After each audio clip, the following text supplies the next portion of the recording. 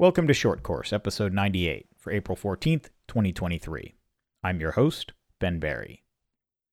This week, I just wanted to talk about a few smaller, sort of miscellaneous things that I really haven't had a way to fit into a larger topic, but I thought were worth addressing. So I think this will be a quick one. Not really a whole lot to talk about this week, but I'll end it with something else you can go listen to if you have time. So we'll jump right in. The first thing in both of these first two items are criticisms or comments that about me or what I've said that I wanted to add some nuance to, because neither of them are really entirely incorrect. But the first one has to do with some comments I've made in the past saying that I think production should be rolled back to the level of allowed modifications around something like 2017.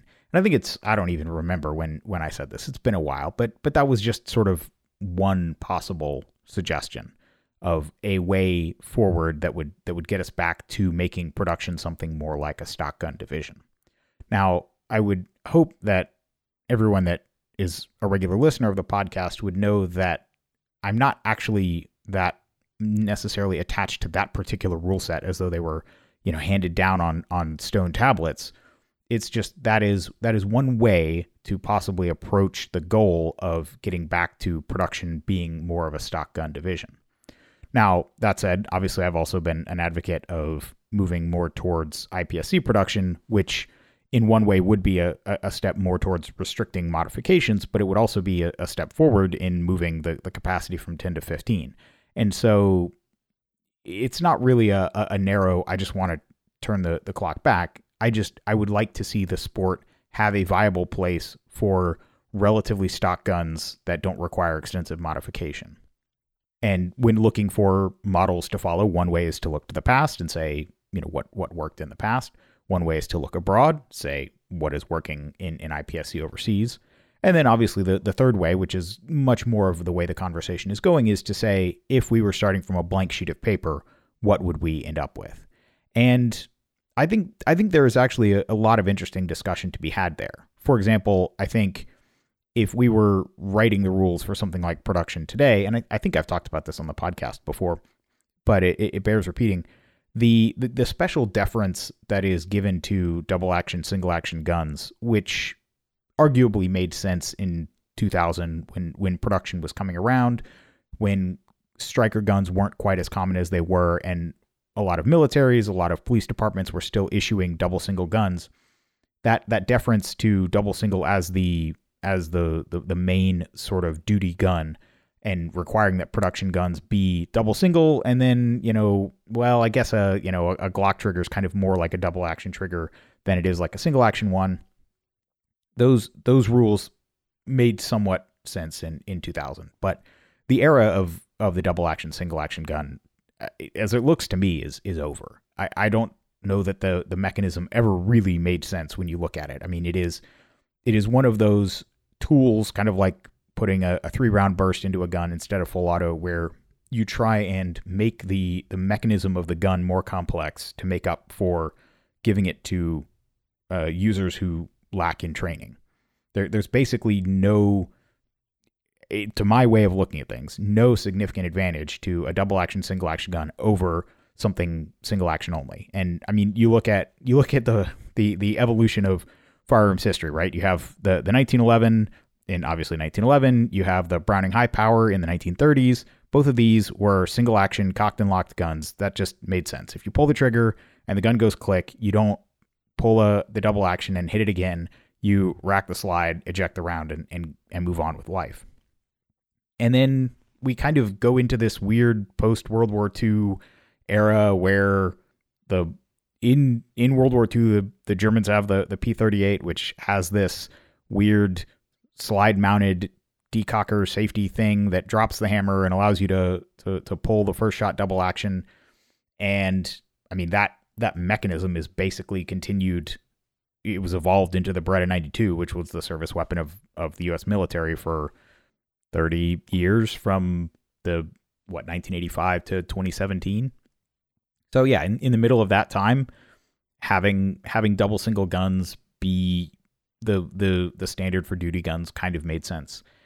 But if we were looking at making a sort of stock gun, what do departments issue, what do militaries issue? If we were trying to look at that as well as, what people actually concealed carry, having a special carve out for double single doesn't make any more sense than some of the other historical carve outs that have sort of outlived their practical usefulness in IPSC, like 38 Super and increasingly 40 Smith & Wesson.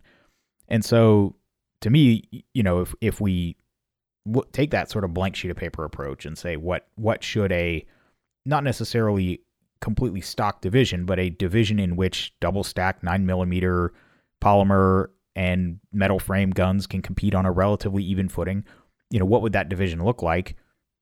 Having a special carve out for either double single or striker guns, well, the advantage goes to striker guns at this point. I mean, you can just get a good, short, crisp striker trigger that I think functionally, will it be as light as a 1.5 pound 2011 trigger? No, but I don't think in any practical sense the 1.5 pound trigger is a significant competitive advantage over a 3 or 4 pound short, crisp striker trigger pull. And so that's one of those places where if we're going to set off and move away from the past and move away from trying to stay in alignment with IPSC, which does have this carve out and recognizes the sort of special status of double single guns, then I'm fine with that. I mean, most of the current double single guns could just start cocked and locked. And I think there's a very good case to be made that that's actually the safer option.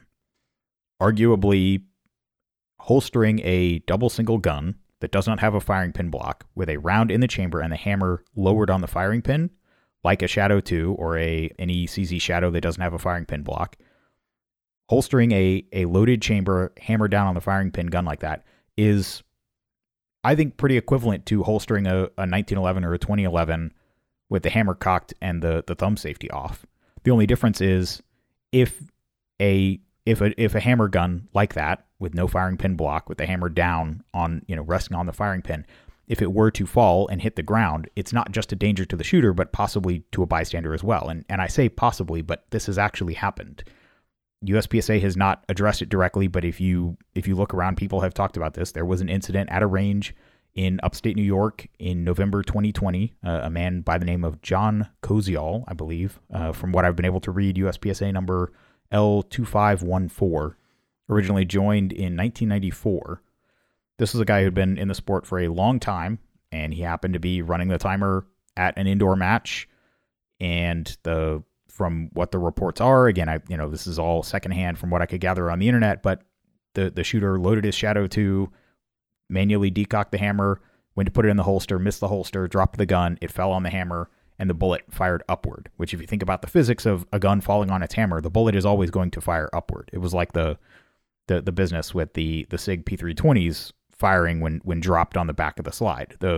It's inherently a dangerous orientation where, again, if we're imagining the scenario where someone is holstering a 1911 or a 2011 or any other single action gun with the hammer cocked but no safety on, at worst, the gun is pointed down. It might shoot the person who's holstering it in the leg, which is by no means a safe injury, but they're likely to be if anyone's injured, it's the person doing the holstering, and it's likely to be a hit to the lower extremities instead of the bullet going upward.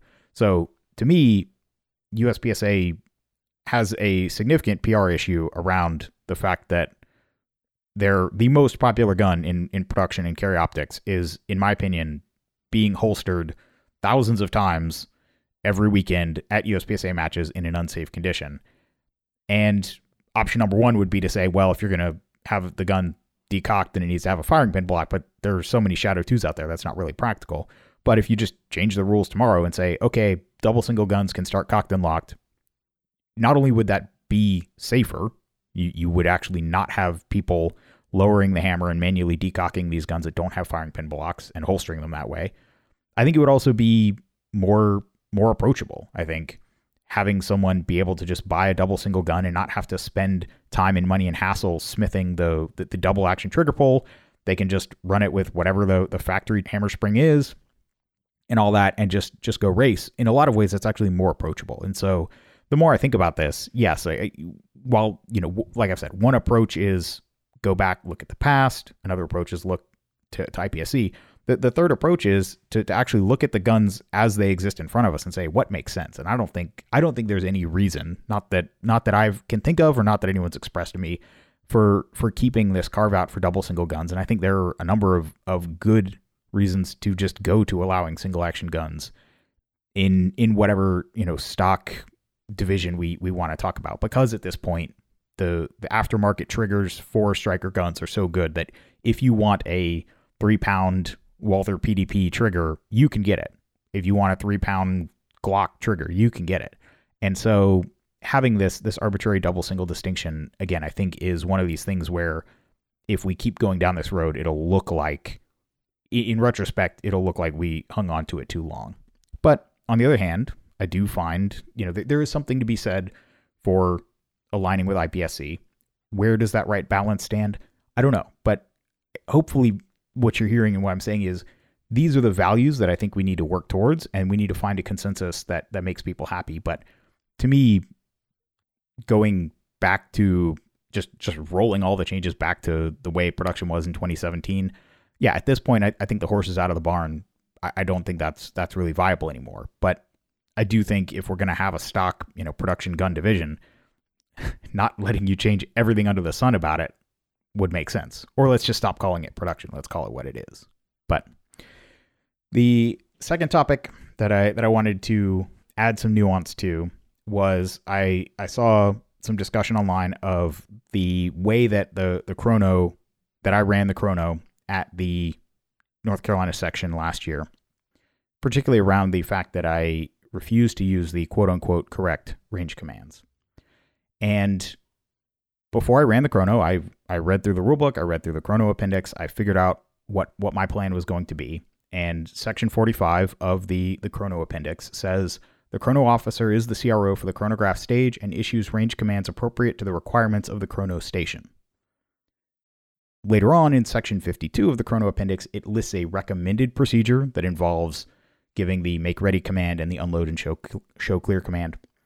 And when I was coming up with my plan for that match, it appeared to me, and from my experience going to other matches, the make ready command in that context was ambiguous. Am I supposed to load the gun? Am I supposed to set it on the mat? What am I supposed to do here? Make ready, generally speaking, in the context of a stage, is understood, but to me, it seemed like in accordance with section 45 that I could give range commands appropriate to the requirements of the chrono station.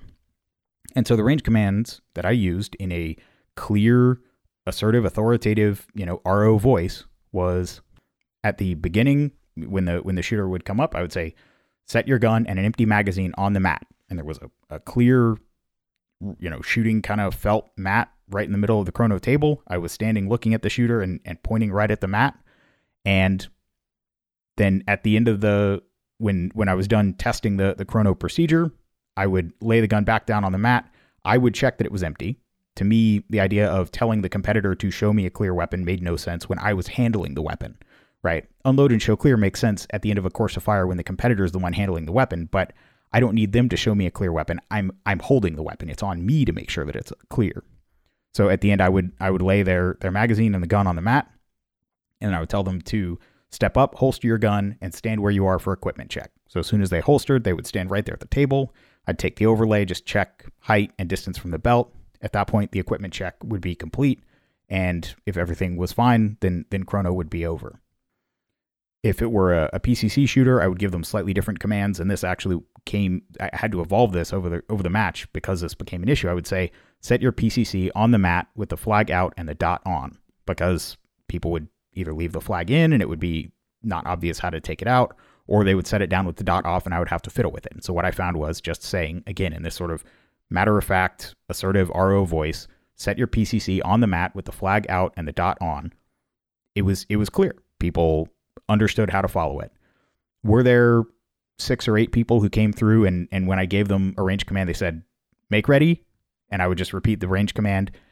Yeah, there were a few of those, and I just repeated it, and everything seemed to be fine. I have since learned that apparently people, I guess what is tilting the balance is people assume that what is done at nationals is the way that it should be done, the way that it is required. And so because I wasn't doing the way that the ROs do it at nationals, that I was doing it the wrong way. And again, what the ROs at nationals do is what is recommended but not required in the chrono appendix. And as anyone who has listened to this knows, there are definitely areas of the rules of NROI's interpretations and everything that I disagree with. And this is one of those places. And so if NROI wants to tighten that up, they want to make mandatory range commands for the chrono station. That is 100% within their ability. They can amend the rulebook. It's evergreen. They can do it immediately if they want to. But from the plain reading of the rulebook right now, what I did was not against the rules. And I think for the 250 some odd competitors that came through who didn't have an issue with it, it seemed perfectly clear. Again, it was very declarative. And again, to me, asking a competitor to show me a clear gun when I'm the one who's just been handling it, it doesn't fit, right? There are certain actions that make sense on a stage, and then the chrono station is different. And so I felt like the range commands that I was giving were appropriate to the requirements of the chrono station and complied with the rules. I understand that people are twitchy about not wanting to get DQ'd for taking their gun out before they hear the words "make ready." And in retrospect, if I had to do it again and I was doing this and I gave the command to set the gun down on the mat and someone looked at me and said, "make ready," or asked, can I get a make ready? In the future, I'll probably just say make ready. If that's what will sort of grease the skids and get on with the process, fine. I'm not dogmatic about it. If that is what signals to the competitor that they can safely handle their firearm, even though, in my opinion, it doesn't make sense in that context, if it gets the job done, that's what matters. I'm not trying to stand on ceremony or stroke my own ego. I just genuinely am trying to do what I think is expedient and clear. And so in that case, if someone is expecting to make ready and they look at me and ask for it, I think I'll probably just give it to them and just move on. That's probably what I would do going forward. At the time, I had my plan. I stuck to my plan as shooters cycled through. When you're running a match like that, you just you try to keep the process consistent. But upon reflection, after having a few months to think about this and see the reaction and understand where people are coming from, I think a make ready, if that's what people are looking for as the sort of signal that they can handle their gun, then let's just do that and move on. Works for me. As the last item here, as I'd mentioned on a previous podcast, after Scott Arnberg, the incoming Area 3 director, after he participated in his first board of directors meeting, he did a debrief video podcast with Joel Park of Practical Shooting Training Group, and I believe that one was posted on the Practical Shooting Training Group YouTube channel. And it was funny, I was recording an interview with David Riddle of the Casual Shooters podcast earlier this week, and we actually were talking about the fact that Scott had talked about doing these after each meeting, and we hadn't seen another one, and sort of wondering what that meant about were the screws being put to him about the level of transparency that he was giving to the members. And it turned out that actually almost as soon as we were done recording that, this came out. But this iteration of the show actually has Scott and Joel as well as Yimin talking through basically doing a rundown of the minutes of the meeting as posted. And this was the series was actually 2 meetings leading up to the deadline for the budget to be finalized for the year, and just basically talking through the agenda items with Scott and Yimin, giving some context around some of the items. Honestly, they were still both pretty tight-lipped about most things, not really saying much about what was behind each item, giving a little bit of context. I still think this is progress in the right direction. I still would rather have this information than not. And even not going especially deep on any one of the agenda items, the podcast is still over an hour long. So I think if you are interested in somewhat more information about what's happening in these board meetings and you want to hear Scott's thoughts on things and his take on things as well as Yimin's, and you can sort of take what they say at face value and, for what it's worth, I still think it's useful information. The video version, which I think is interesting to watch to see people's facial expressions, is on the PSTG YouTube channel, but they are also posting these on the Training Group Live RSS podcast feed, which I was not actually subscribed to because that's the one that used to be you'd only get half the episode and the rest would be behind the paywall and you'd have to log in and, watch the Vimeo video to get the whole thing. I was actually not subscribed to that feed, but I am now because I believe that is the plan is going forward. These episodes will be posted there. So if this is something you're interested in, if you want some more transparency about what's happening in these board meetings, again, it's over an hour, but I think it's worth a listen. That wraps up this episode of Short Course. My email is ben@berryshooting.com. Talk to you next time.